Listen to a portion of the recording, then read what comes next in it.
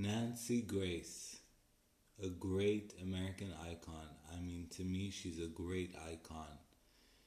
She is a lawyer. Let's start off from the beginning. She studied Shakespearean literature in college. She had a fiance who was murdered, and then she stopped. Finally, she got back to university and became a prosecutor, a lawyer. And she's been fighting cases all her life. And she's also an investigative journalist, all about crime. She digs deeper than what the cops dig. She doesn't let one clue slip by. She works the clues, she works the evidence. She doesn't let one thing slip by, and she's very clever, very smart.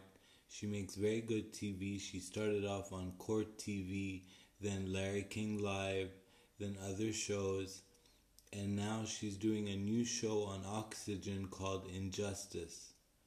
Now, I have great lawyers, but if I were to choose between Nancy Grace and my lawyers, I would pick Nancy Grace because she's absolutely fantastic.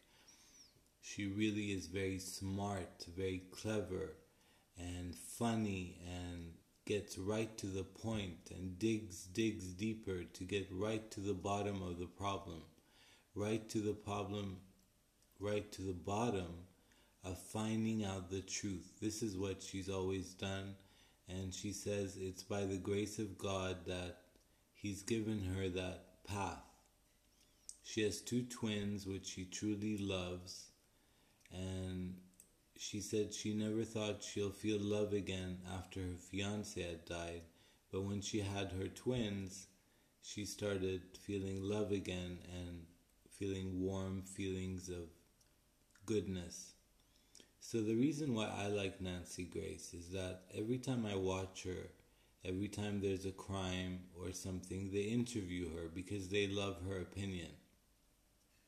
The reason why I like her because she's so honest.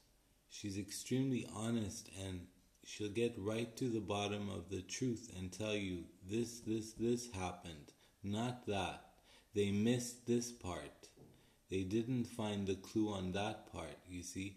So she's always searching for the truth, and she's never wrong. Everybody agrees with her, and that's why I like her so much. So that's it for now, and we'll be back after the break.